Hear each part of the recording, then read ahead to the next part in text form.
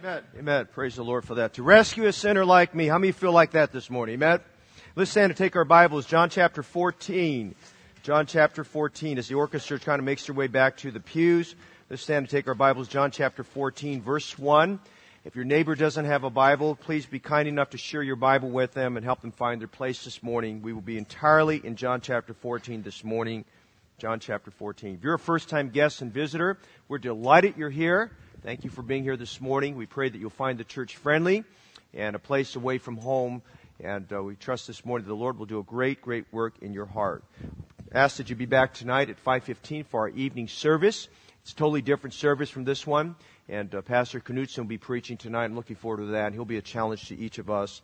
And I'd like you to be there for that. I'd like to ask that you remember Mrs. Shirley Taddy-Ark in prayer this morning. She's having a lot of challenges this week with her asthma and had to get hospitalized again last night. And so you pray for her if you would, please. John chapter 14, verse 1.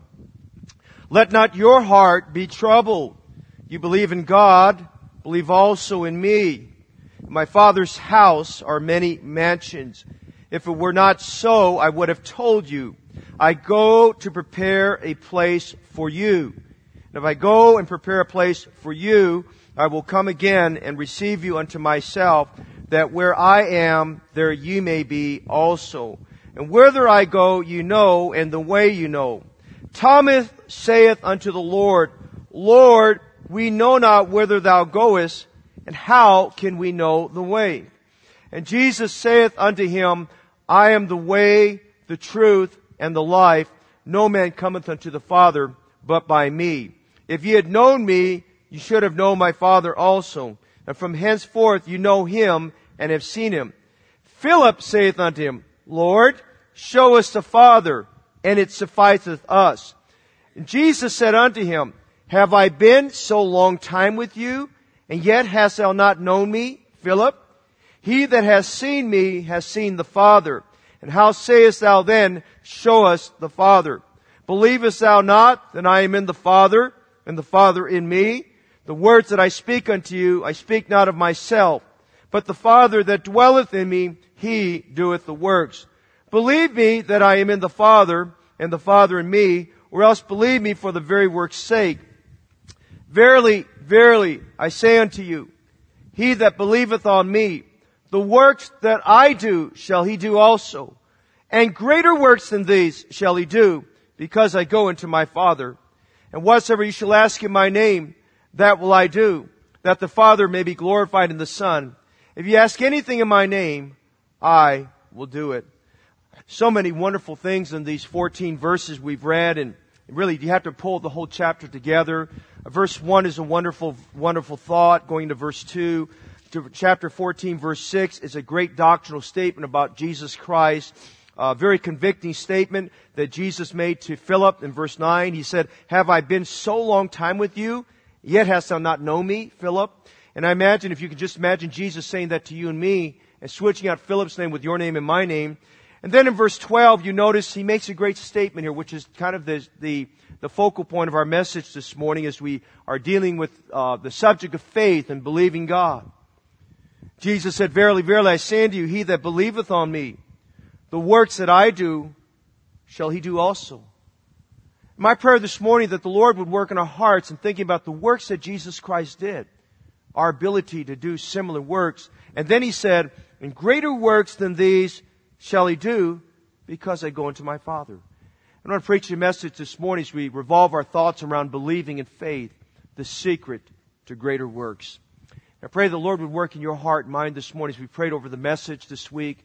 And praying over God that His presence and power would be very mighty upon our lives.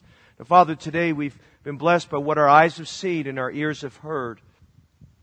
As the choir, as the orchestra was playing for just a moment ago, to rescue a sinner like me, our thoughts went back to December 4th, 1971. God, you saved this poor old sinner. Thank you, Lord, that moment of time when I realized I needed to humble myself and call upon Christ to save me. I'm certain that every single person here this morning who's saved and born again thought back to that moment in time when they called on Christ to be their Savior.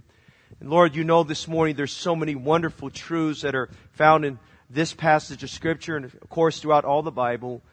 And I pray that you'll help us as we humble ourselves to you today, that the Spirit of God would give understanding and give wisdom I pray You'd prick our hearts. I pray, Father, You turn us from unbelief to belief. God, I pray You'd move us from a place of hardened hearts to softness and meekness and tenderness. And we pray this morning for those here today who do not have that certainty about knowing for sure if they're going to heaven, that before they leave this service this morning, that they will get that certainty. I pray for brothers and sisters and others today who are struggling in the area of of where there's unrest and trouble in their hearts, that they find that Jesus Christ is the answer. And for all of us, dear Lord, who want to do more for Christ, of realizing the secret to greater works. Oh, Spirit of God, we pray that You give understanding. Take away the scales from our eyes. Open our eyes to behold wondrous things out of Your law today. And Lord, may You just guide us and direct us and help us today. Speak to our hearts. We'll thank You for what You'll do. In Jesus' name we pray. Amen. You may be seated. We've been on an emphasis, a preaching theme on Sunday mornings on believing. Caleb said in Numbers 13:30, we are well able to possess the land. He was telling the nation of Israel, his peers, he was saying, well, I believe and we believe God can help us. And we've been talking about the importance of believing. We've talked about the importance of starting the belief faith, the belief trail. Maybe some this morning, the starting point for you is many this last several days, they started the belief process by putting their faith and trust in Jesus Christ as Savior. We've spoken about the importance of that we need to keep believing. We need to constantly put our emphasis on believing on the Lord. And this morning, my emphasis and encouragement to us is that we don't stop believing. Notice, if you would, in the Gospel of John, that the Gospel of John is a book that makes a strong emphasis on believing. 85 times the word believe, or believing is found in the Gospel of John. In fact, of all the verses in the Bible, we find that the Gospel of John records the word believe more than any other time. In this chapter alone, we're going to find the word believe or believest 7 different times. And it's not the most number of times in the Gospel of John. There are other chapters where we find as many as 10 to 12 times. A key thought we find in the Gospel of John is John chapter 20, verse 31. And the Apostle John wrote this, but these are written that ye might believe that Jesus is the Christ, the Son of God, and that believing you might have life through His name. This morning we're looking at a subject where believing needs to be just drilled a little bit deeper into your heart and mind. We talk about believing, but we must learn how to exercise belief, and where believing in faith is an integral part of serving Christ and glorifying Him. I want you to join me this morning as we look at the subject matter, the secret to greater works. Notice 3 things very quickly about this passage of Scripture. Number 1, what you notice in verse 1, we can attain greater works. We can see how faith works in life through a peaceful serenity. Notice in verse 1 the background to this chapter. In verse 1, Jesus, leading into John chapter 14, Jesus is in the upper room with His disciples. In that upper room, the Last Supper would be commenced. The Lord Jesus Christ would give instructions concerning what we call the Lord's table.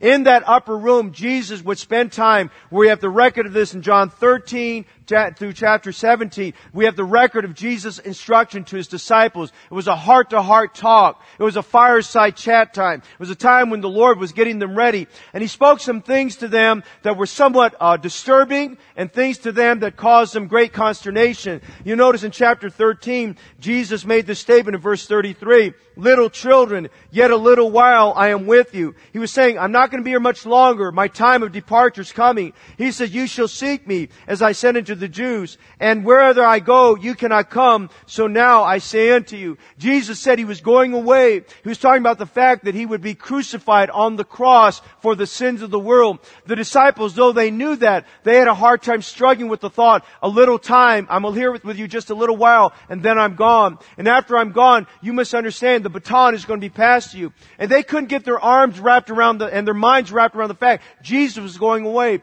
You know what I'm talking about here. When you're with a loved one, you've spent your lifetime with them, the thought of them going away bothers you. I remember years ago when I was a little kid that One of my cousins invited me to spend an entire summer with them, and we just had a great time. I learned how to go swimming that summer and a number of things like that. We just had a great time there. And then summer was coming to conclusion. They brought me back home and had to say goodbye. And I have to be real honest with you. I felt like that became my family there for a whole summer there. And I just was there, and we had such a great time. And tears were coming down my eyes as I was saying goodbye to them and thinking about it. Man, I just don't want to even think about the fact they're leaving. And sometimes when we're around loved ones and we know that the time of their departure is at hand, there's just a hollowness in our heart and an emptiness in our soul knowing that they're going away. And that's how the disciples were feeling at that moment of time. When Jesus said He was going away, there was unrest in their heart. They were troubled. Notice chapter 14 verse 1. Jesus makes this statement. He says, "Let not your heart be troubled." He knew that there was a lack of peace.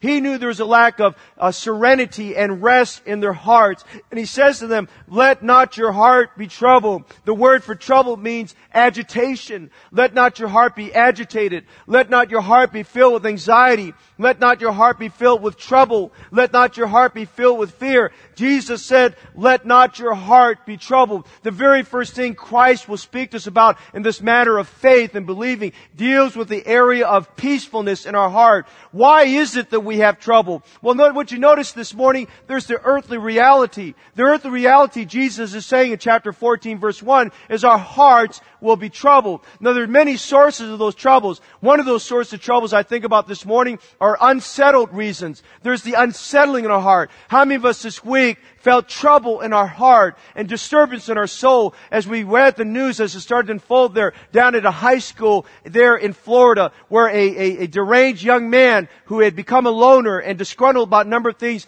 came into the school and with an semi-automatic weapon started shooting away and took out teachers and fellow classmates. And as far as we know, a total of 17 were killed that moment. I mean, I'm talking about teachers who kissed their wives or their husbands goodbye that morning, not thinking that would be their last day on planet Earth. I think about the testimony of one father who said, "I don't even remember if I kissed my daughter this morning and told her I love you." And parents who woke up that morning thinking, "Man, I'm looking forward to just getting through the day.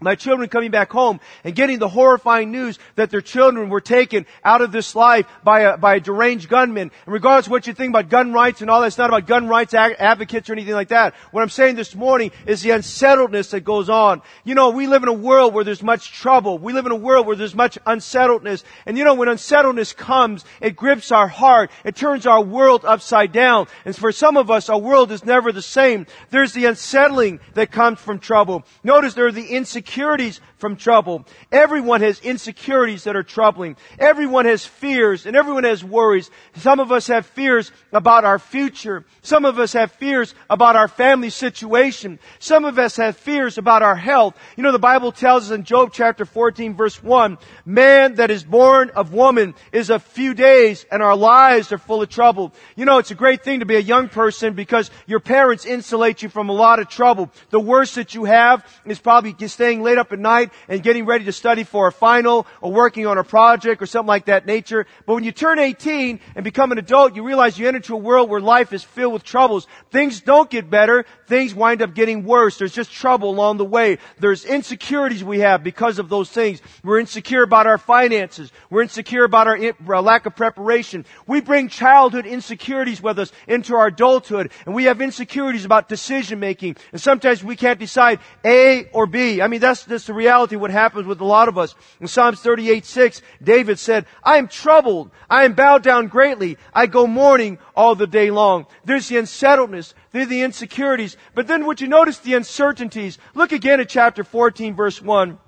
Jesus said, "Let not your heart be troubled. You believe in God, believe also in me." And then He talked about the Father's house. You see this morning, the greatest uncertainty facing everyone in this room today, the greatest uncertainty we face, something we don't want to talk about, something we try to put behind us, is the very fact of this: where will I spend eternity when I die?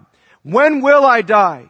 Where will I spend eternity? Will I go to heaven or will I go to hell? Where will I spend eternity? What will happen? How can I know for sure I'm going to heaven? You see, the Bible, Jesus said later on in John 16:33, these things have I spoken unto me, that in me you might have peace. In the world you shall have tribulation, but be of good cheer. I have overcome the world. I'm just saying this morning, as we consider the grasp for peaceful serenity, there's the earthly reality. But notice in verse 1, Jesus speaks to us about the essential resolution.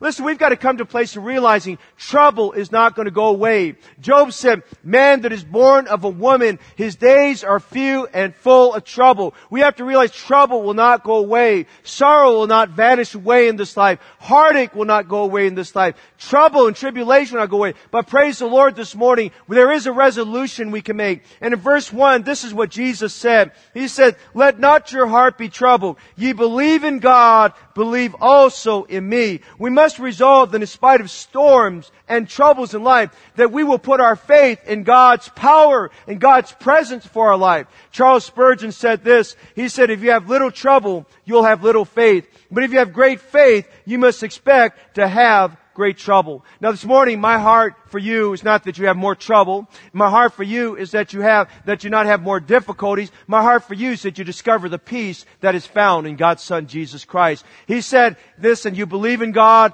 believe also me. The Jews believed in God. They believed in the God of the Old Testament. But Jesus is trying to draw them into a personal relationship with Him. You see, friend, this morning, many people believe in God. But I remind you today, the demons also believe and they tremble. But the demons will spend all of eternity in hell apart from God because they cannot have a saving faith in Jesus Christ, God's Son. It's not enough just to believe in God. You must also believe that Jesus is God, that He was the Son of God who came to earth to die for your sins and mine. He became the eternal satisfaction for all of our sins. He took your place and mine as the only perfect substitute. He is the sacrifice for all sins. The essential resolution this morning is not by going to self-help class. It's not by going to Alcoholics Anonymous. It's not by becoming part of some organization. It's not by even becoming a member of the church. The essential resolution this morning we must come to is very simple. That resolution is we must believe in Jesus Christ this morning. That believe in faith is the secret to God, to helping us get the peace God wants us to have.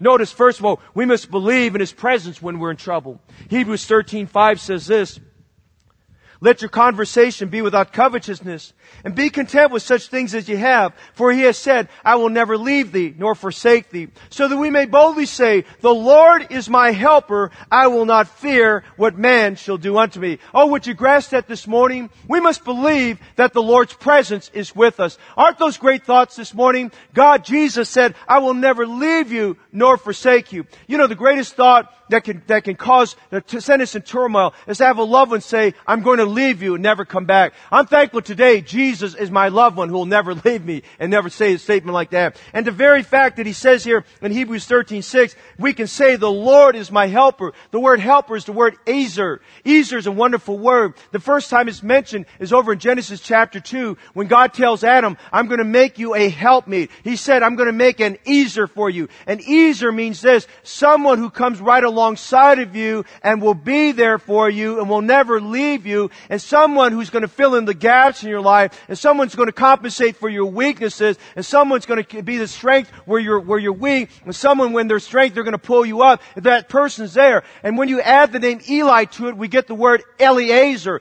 Eliezer means God is my helper. Hey, listen, this morning, the greatest thought we can come away today from this service at Heritage Baptist Church, God is our helper. He's there thick and thin for you and I, no matter what it may be. I think of something else this morning. Not only should we believe in the fact that His presence is with us when we're in trouble, but we can believe in His promises when we're in trouble. Consider with me Matthew chapter 11, verses 28 to 30. Jesus spoke this to these disciples, and as He spoke it to them, it gave great comfort to them. He said, come unto me, all ye that labor and are heavy laden, and I will give you rest. Can you imagine the picture there? The pictures of a man who's bent over with the great weight of sin, the great weight of burdens on his life, and he's feeling this weight just holding him down, and he's feeling like it's hard to make another step, and he's bending over. This man is bent over with these weights and difficulties. When Jesus gives an invitation, He says, come unto me, all you that labor and are heavy laden, and I will give you rest. He says, take my yoke upon you. A yoke was a harness that was put between two oxen to enable them to stay in the same place,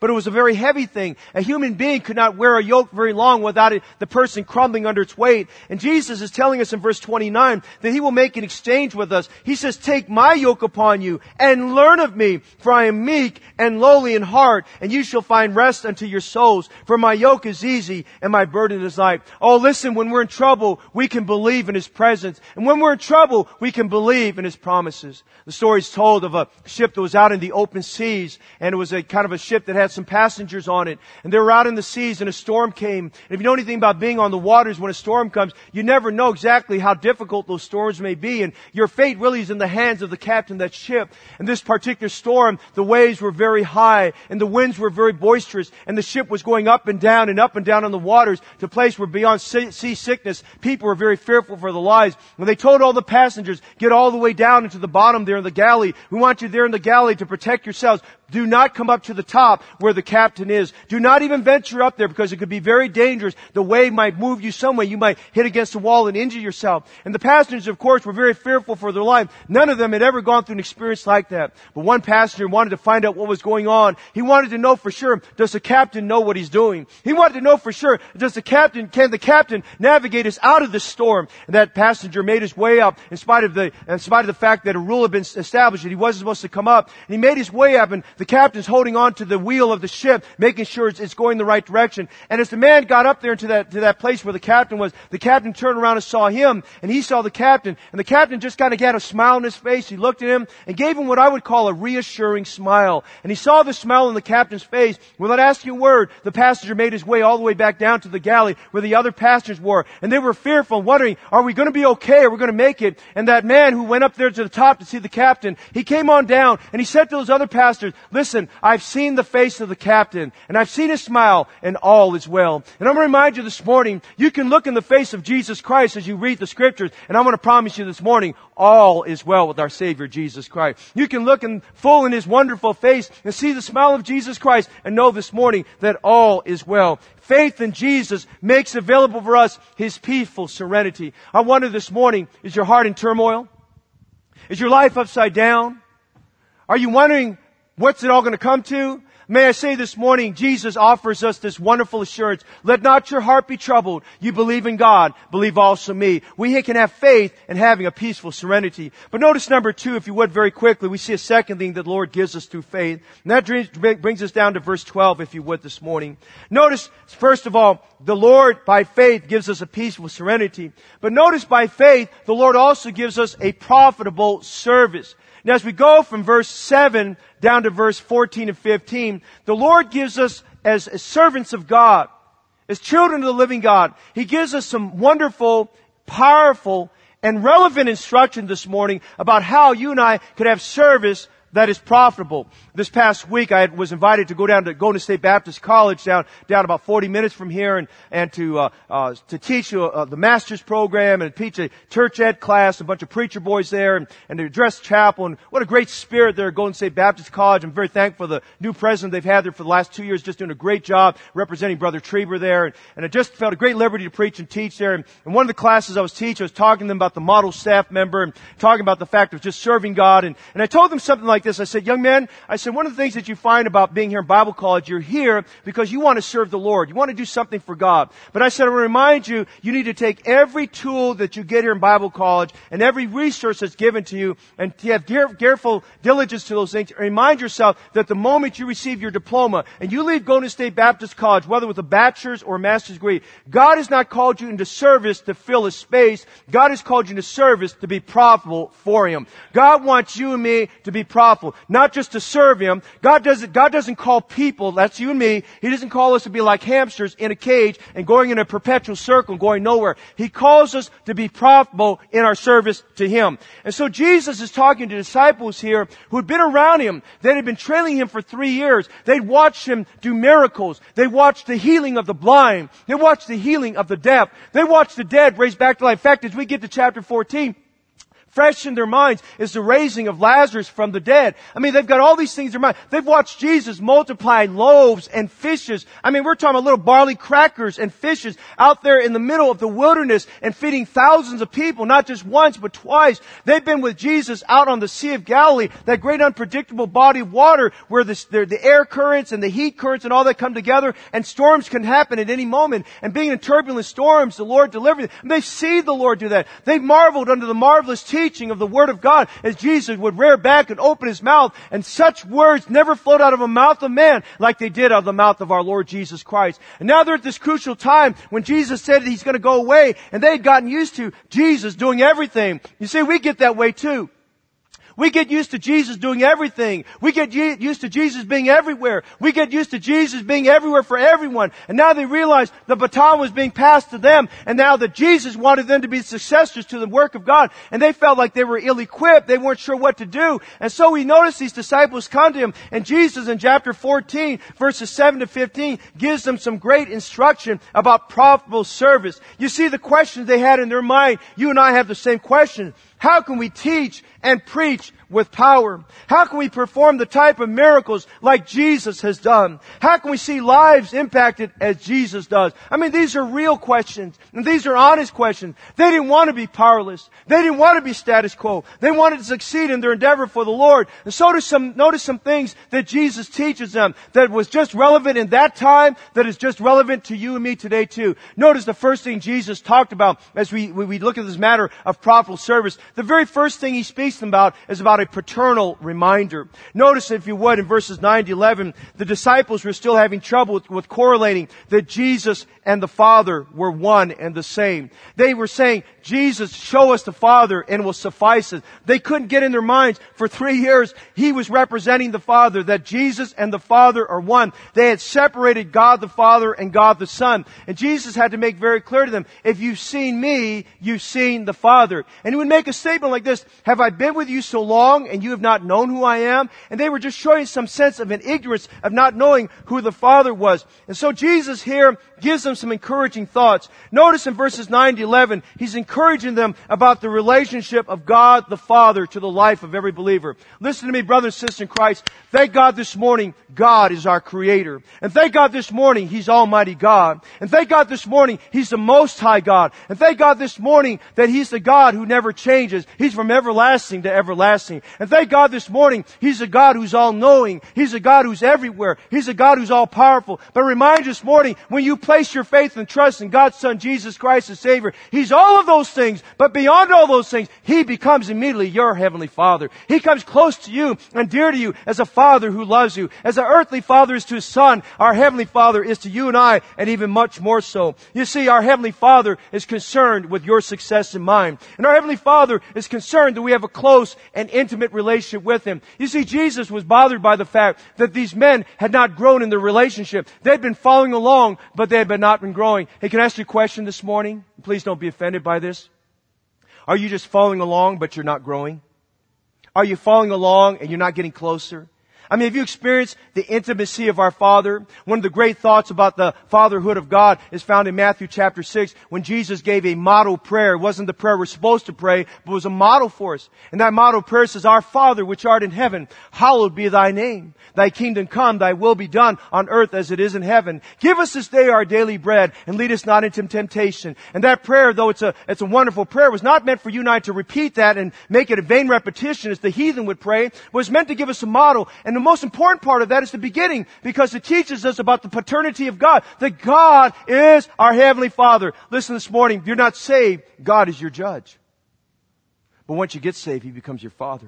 I'm reminded this morning of a Father who loves us. A Father extends His graciousness to us. The Bible says in Romans chapter 8, verses 14 and 15, For as many as are led by the Spirit of God, they are the sons of God. For you have not received the spirit of bondage again to fear, but you've received the spirit of adoption, whereby we cry, Abba, Father. And the word Abba, Father is a term of intimacy. It's almost like saying, Daddy, Daddy.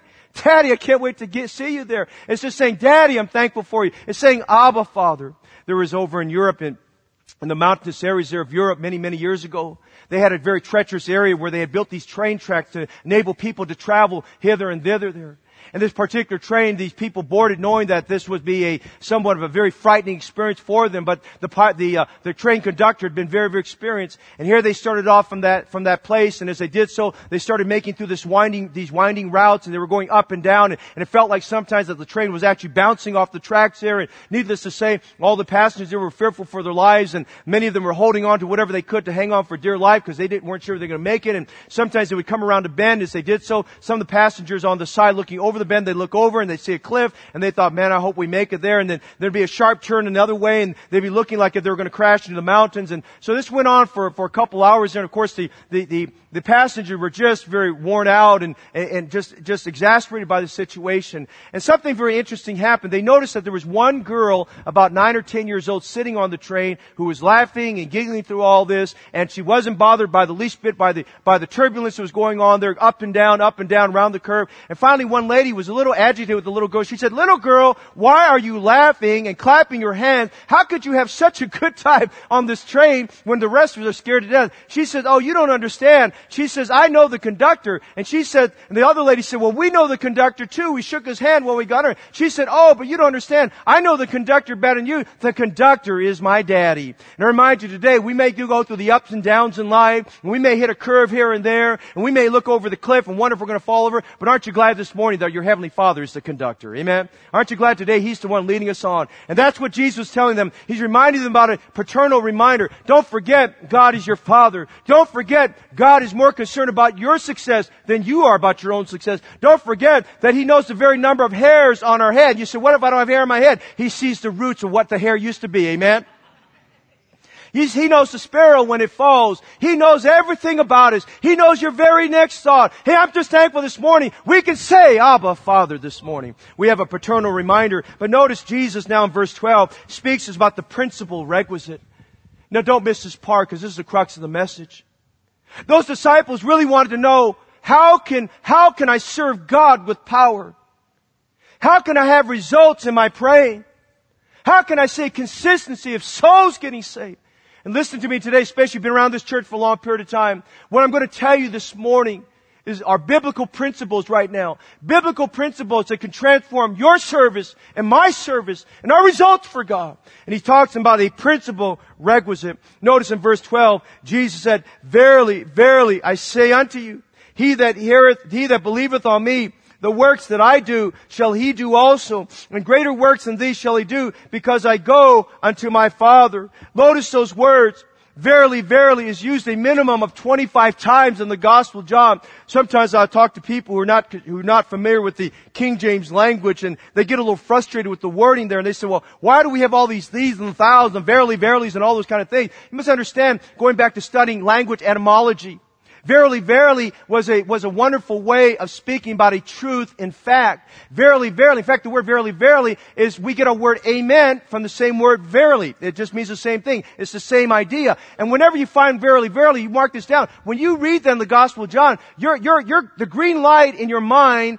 and everything about it should perk up, because there's a promise associated with it. And there's a great gospel principle associated with it to help you and I go from A to B, from you and I to go from home plate to first base, and make it all the way around, and for you and I to win the world championship. And a lot of times we'll rush through the Bible in our reading and not grasp the fact that verily, verily is an established, trusted, and true fact that God is giving to us. And you'll notice Jesus is going to start off by telling us about this principle requisite. How can we have power in our service? He tells us by introducing with the words, verily, verily, truly, truly, I say to you. He says, I don't want you to miss it. And when it's done twice, verily, verily, he's saying, listen, I don't want to repeat myself. What I'm going to tell you is truth. What I'm going to tell you is powerful. What I'm going to tell you is revolutionary. What I'm going to tell you is radical. What I'm going to tell you is going to change your life. What I'm going to tell you is going to change your service for God there. And so he says, verily, verily, he says, he that believeth on me.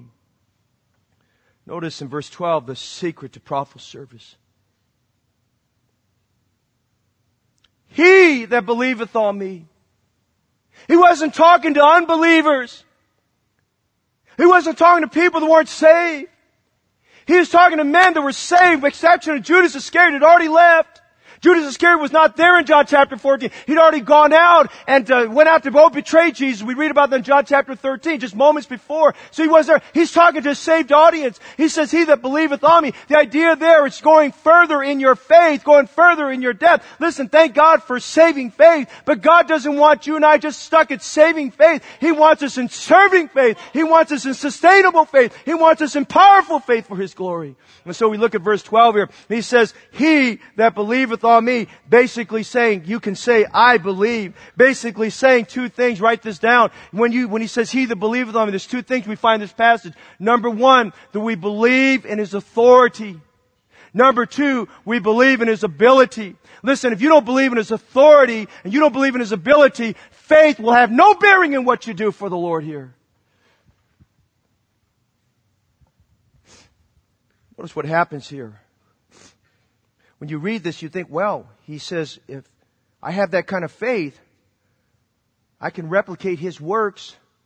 And then he says, greater works than these shall I do. Watch this, watch this. Look up here for a minute. Believing in faith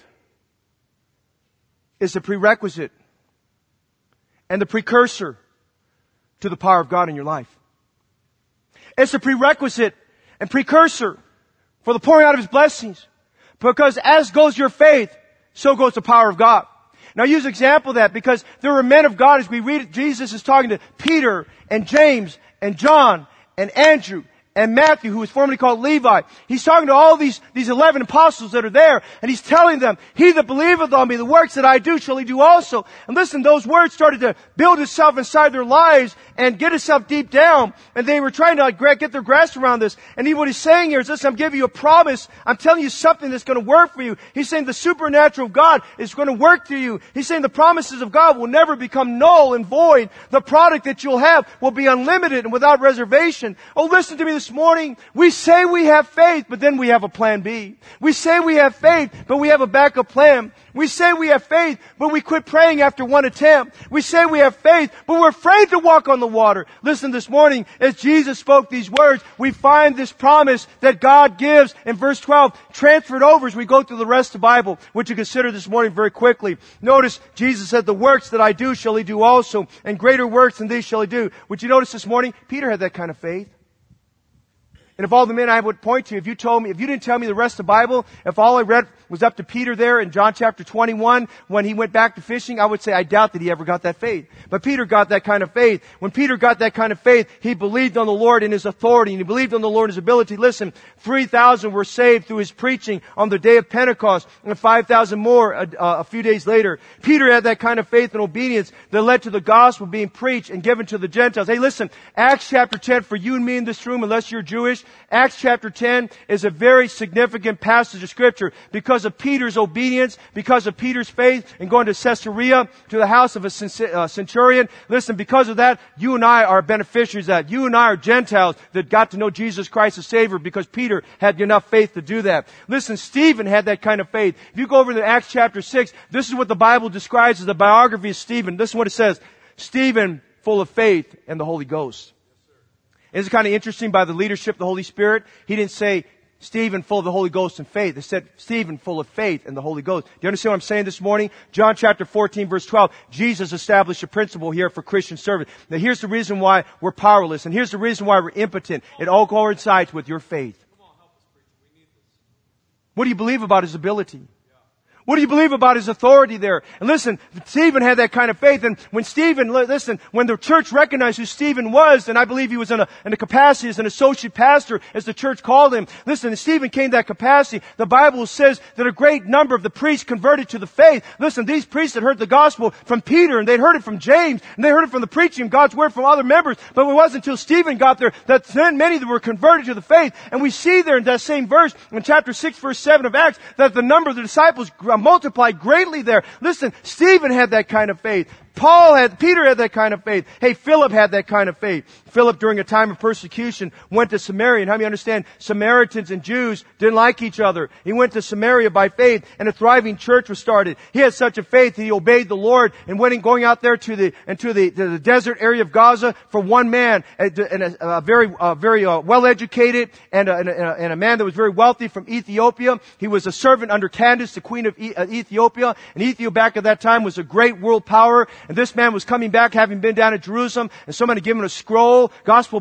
tract passing back in those days weren't little pieces of paper. They were big scrolls. How many believe that this morning, man? And they gave him a scroll, and he stopped there in the middle of the desert. He said, hey, everybody stop. I got to finish reading this. And he's reading Isaiah chapter 53. He couldn't understand it. God saw the sincerity of that man's heart, and God took Philip, who was doing a great work down there, the city of Samaria. Great revival was happening. People were getting saved. He uprooted Philip, sent him all the way out to the desert Gaza to lead a man to Christ. Philip didn't fight the Lord. Philip obeyed the Lord. Philip had faith that God was going to convert this Ethiopian man to Christ. And we're not sure what happened after that, but I think that Ethiopian man went back to Ethiopia, and he probably influenced Ethiopia with the gospel of Jesus Christ. And he went back there, and he had greater faith and greater works because of that. Paul was a man who had that kind of faith. Paul's faith resulted in churches being started in Cyprus, Antioch of Pisidia, Iconium, Lystra, Derbe, Perga, Philippi, Thessalonica, Berea, Athens, Corinth, Ephesus, Troas, Malta, and then there were the works, that fragmented works that went off there. Colossae was started because of that, and other places like that. I mean, Paul had that kind of faith. He was a pioneer missionary. He was a man who had faith. Jesus said in John 14:12, he that believeth on me, the works that I do shall he do also. Brother and sister in Christ, it boils down to this. We must have a faith that has absolute comfort and absolute confidence in the authority of God, that Jesus Christ is the same yesterday, today, and forever. And we must have absolute confidence in His ability that He is able to do exceeding abundantly above all that we ask or think. That's what He's talking about there. The principal requisite for productive service is faith. We see the paternal reminder. We see the principal requisite. But notice something else here. Notice in verses 14 and 15. 13 and 14, excuse me. Notice Christ tells us about the profitable results. We're talking about profitable service. How many feel like me this morning? God, do more with me. Amen? How many feel like me this morning? Lord, do more than you've ever done in my life. Give me unusual capacity by which, God, you can pour out your blessing and things can be changed. Notice the ways that every Christian can grasp what Christ says here. Notice these profitable results. Notice first on verses 13 to 14. This all goes together. First, the first profitable result is the abundance available through answered prayer. Let me tell you this morning, there's one thing everybody can do in this room. Everybody in this room can pray. Everybody can pray down God's power. Everyone can see God work through us in prayer. And Jesus made this statement which goes right along with what He said in verse 12. And He said, whatsoever you shall ask in my name, that will I do, that the Father may be glorified in the Son. If you ask anything in my name, I will do it. Would you circle two words found in verses 13 and 14?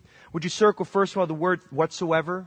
And would you circle in verse 14, anything? He means that in the context of serving God, in the context of the work of Christ, He gives us two words that stand out, that requires our faith, whatsoever and anything. Listen this morning, look at verse 13 and 14 again. Prayer involves faith in His authority. We must pray in Jesus' name. Years ago, I was at a conference, and the man didn't mean wrong. He was preaching from John chapter 17. He was talking about the great high priestly prayer of the Lord Jesus Christ. Great chapter. But he made an erroneous statement that was not Doctrine Connect. He made the statement which affected a lot of preachers and graduates out of this particular Bible college. He made the statement. He said, well, I don't see why you need to ask in Jesus' name. You just need to pray. Well, excuse me. John 14 tells me, whatsoever you shall ask in my name, that will I do, that the Father may be glorified in the Son. If you don't ask in Jesus' name, you have no authority in God.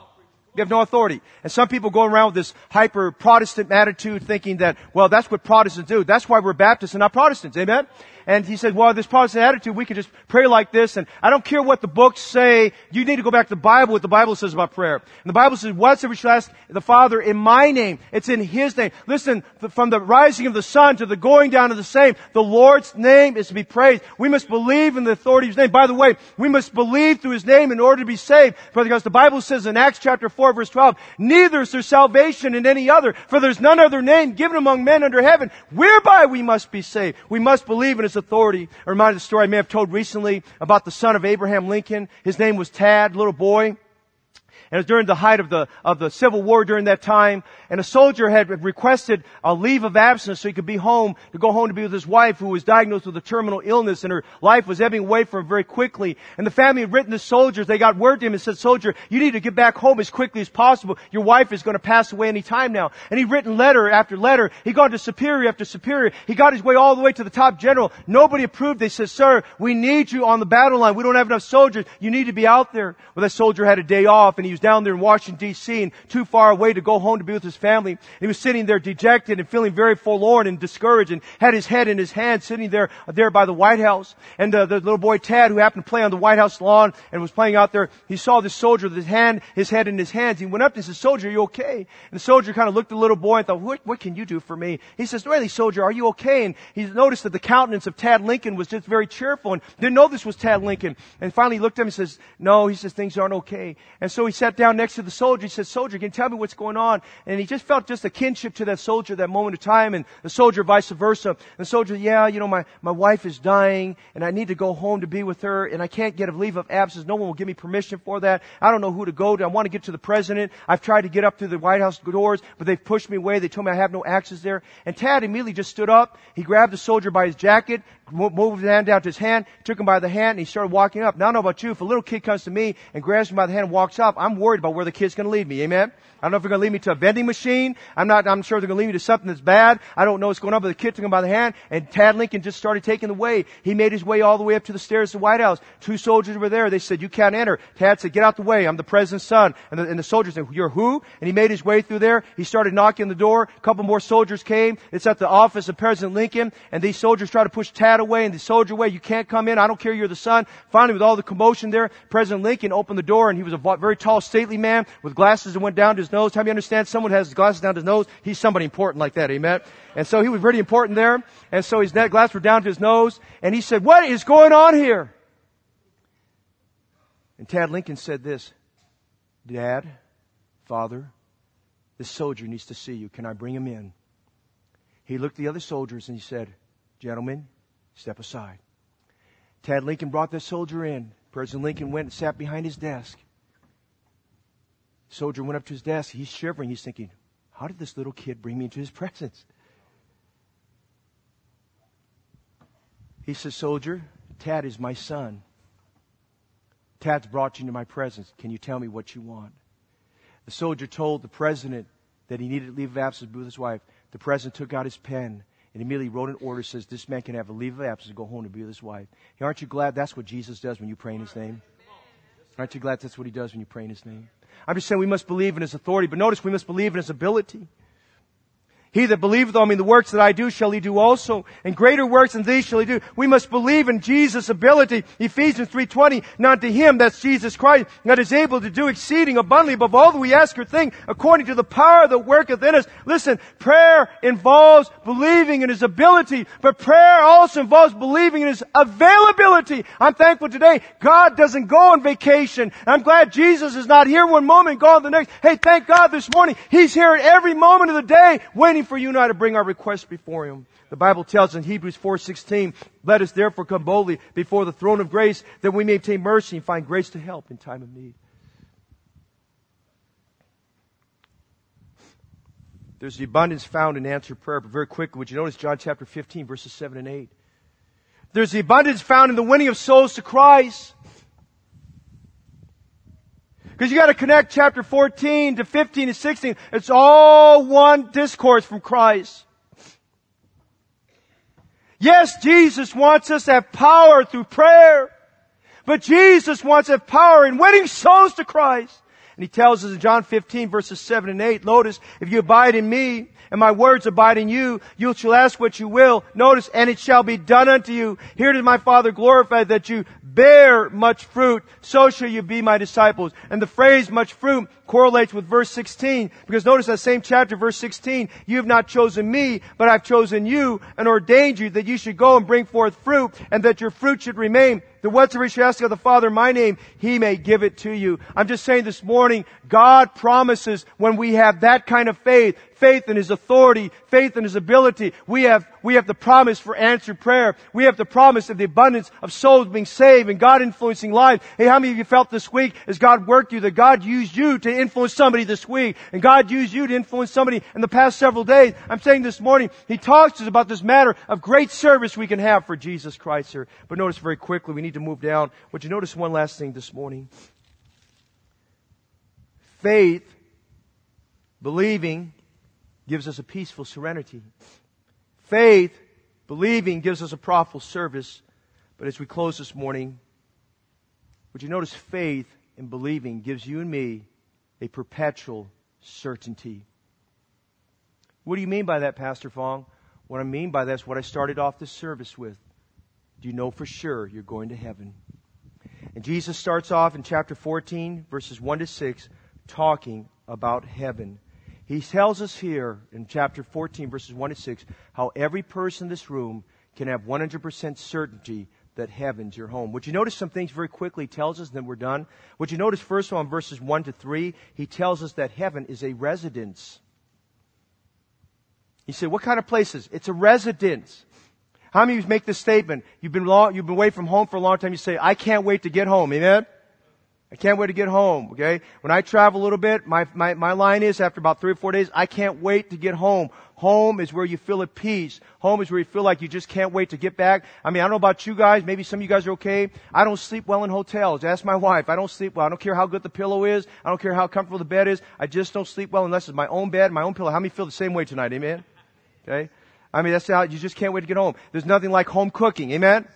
Okay? There's nothing like just my wife's cooking, or my mother's cooking, whoever it may be. Just thank God for home cooking. And Jesus talks about heaven being a residence. Look what He says. In my Father's house are many mansions. Well, listen.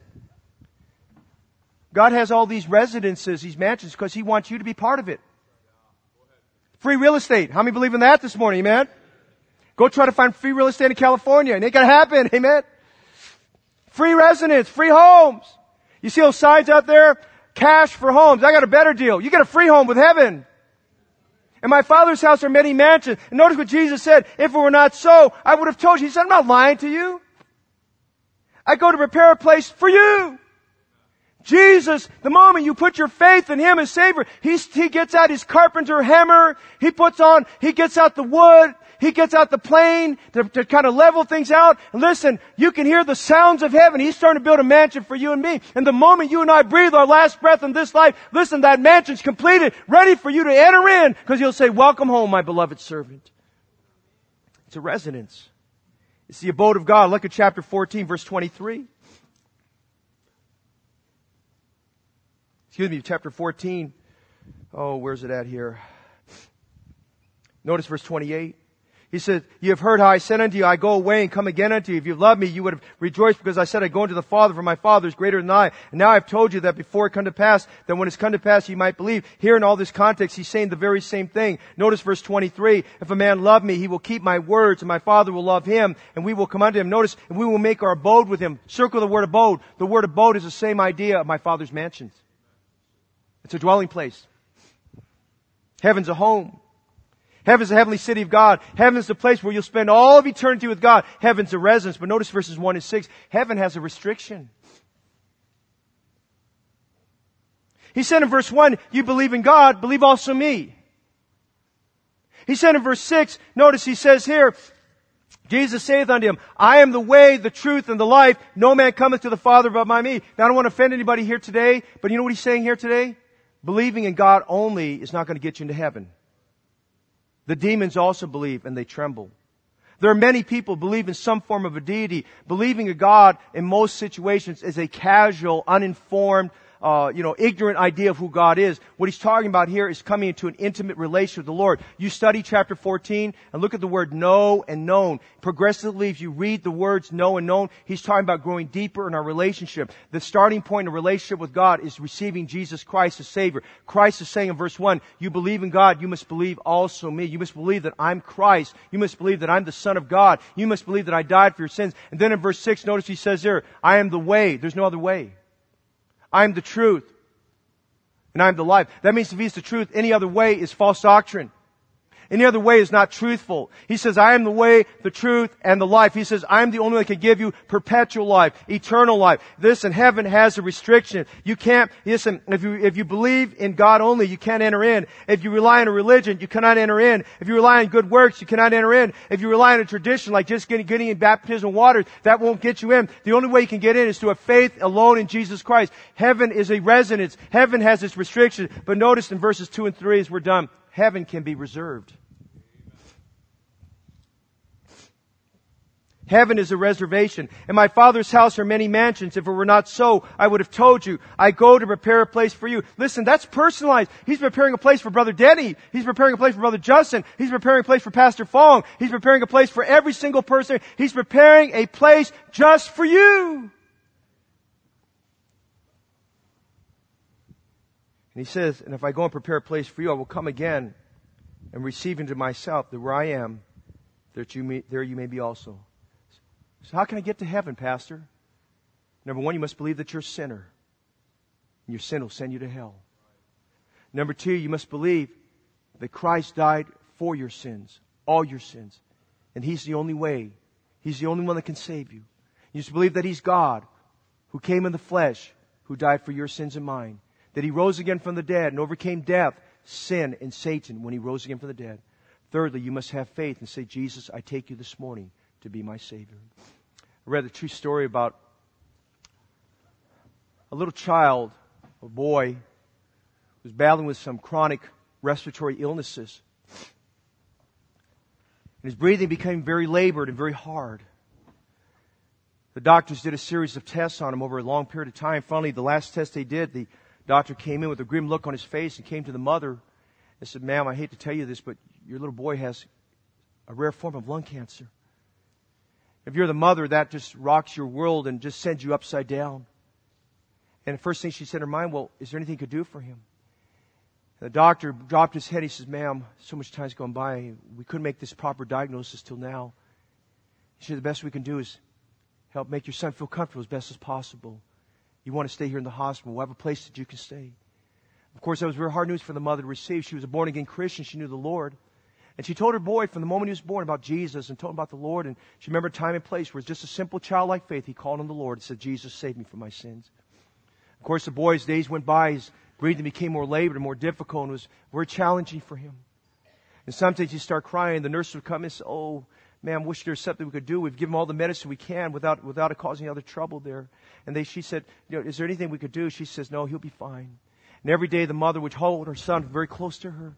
Finally, one day she started talking about, she said, the day's going to come. She just got over her insecurities and she says, the moment's going to come and I need to tell him about the Lord and get him ready to meet his master one day, to meet his creator, meet his savior.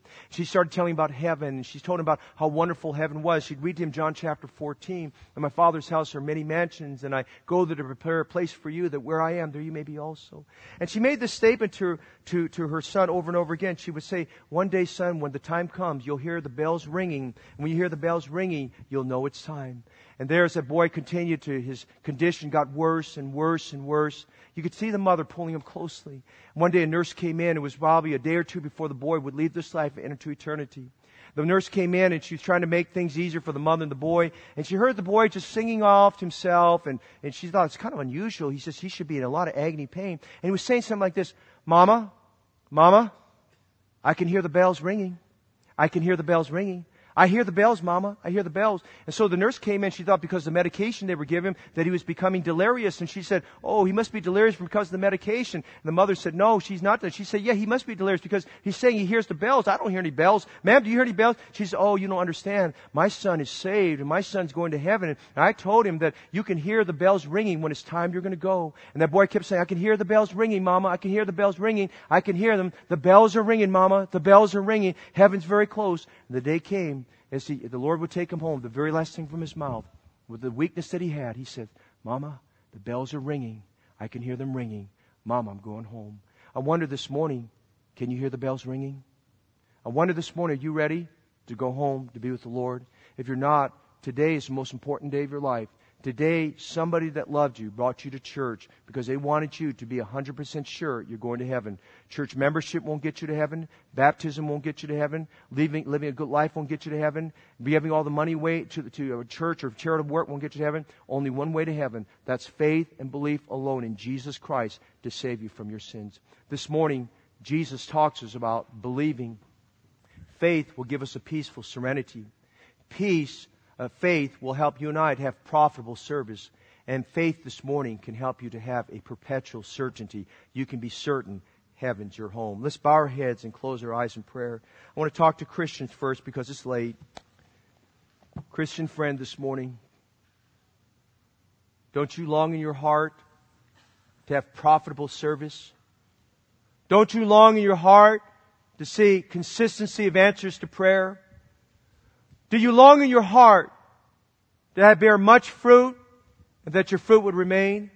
I would say this morning, Pastor, God spoke to me this morning about that kind of faith, about a faith that believes in Christ's authority and Christ's ability. Pray for me this morning that my faith will be great in the Lord. You'd say this morning, as a child of God, pray for me this morning. I want that kind of faith. Who'd raise your hand with me this morning? Pray for me that I have that kind of faith. Surely more people than that would say, God, give me that kind of faith. I would say this morning, Pastor Fong, I'm not 100% sure I'm saved and going to heaven. 3 got baptized this morning, not because baptism would get them to heaven, but because they already trusted Christ and know that heaven's their home. And they received Jesus Savior. Their baptism was an outward testimony to Christ in their heart. And I wonder this morning, if you're not truly saved, you're not sure you're going to heaven, I'd like to invite you today, right where you're seated, to call on Jesus Christ to be your Savior. You can pray this kind of prayer right where you're seated right now. You can pray this, say, Dear God, I confess today I'm a sinner who needs to be saved.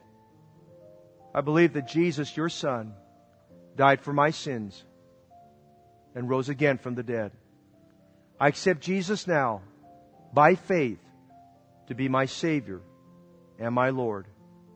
Thank you today for saving me, for the gift of eternal life, and making me a son of God. Now I wonder this morning, is there anyone here today that would say, Pastor Fong, I just prayed that prayer with you to ask Jesus to be my Savior. You'd raise your hand and say, Pastor, I just want you to know I prayed that prayer and asked Jesus to save me. Anyone here today?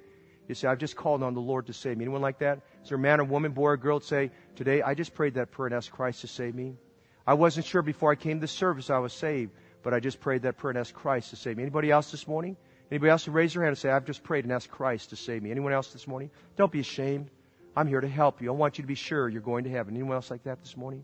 And we're going to give an invitation.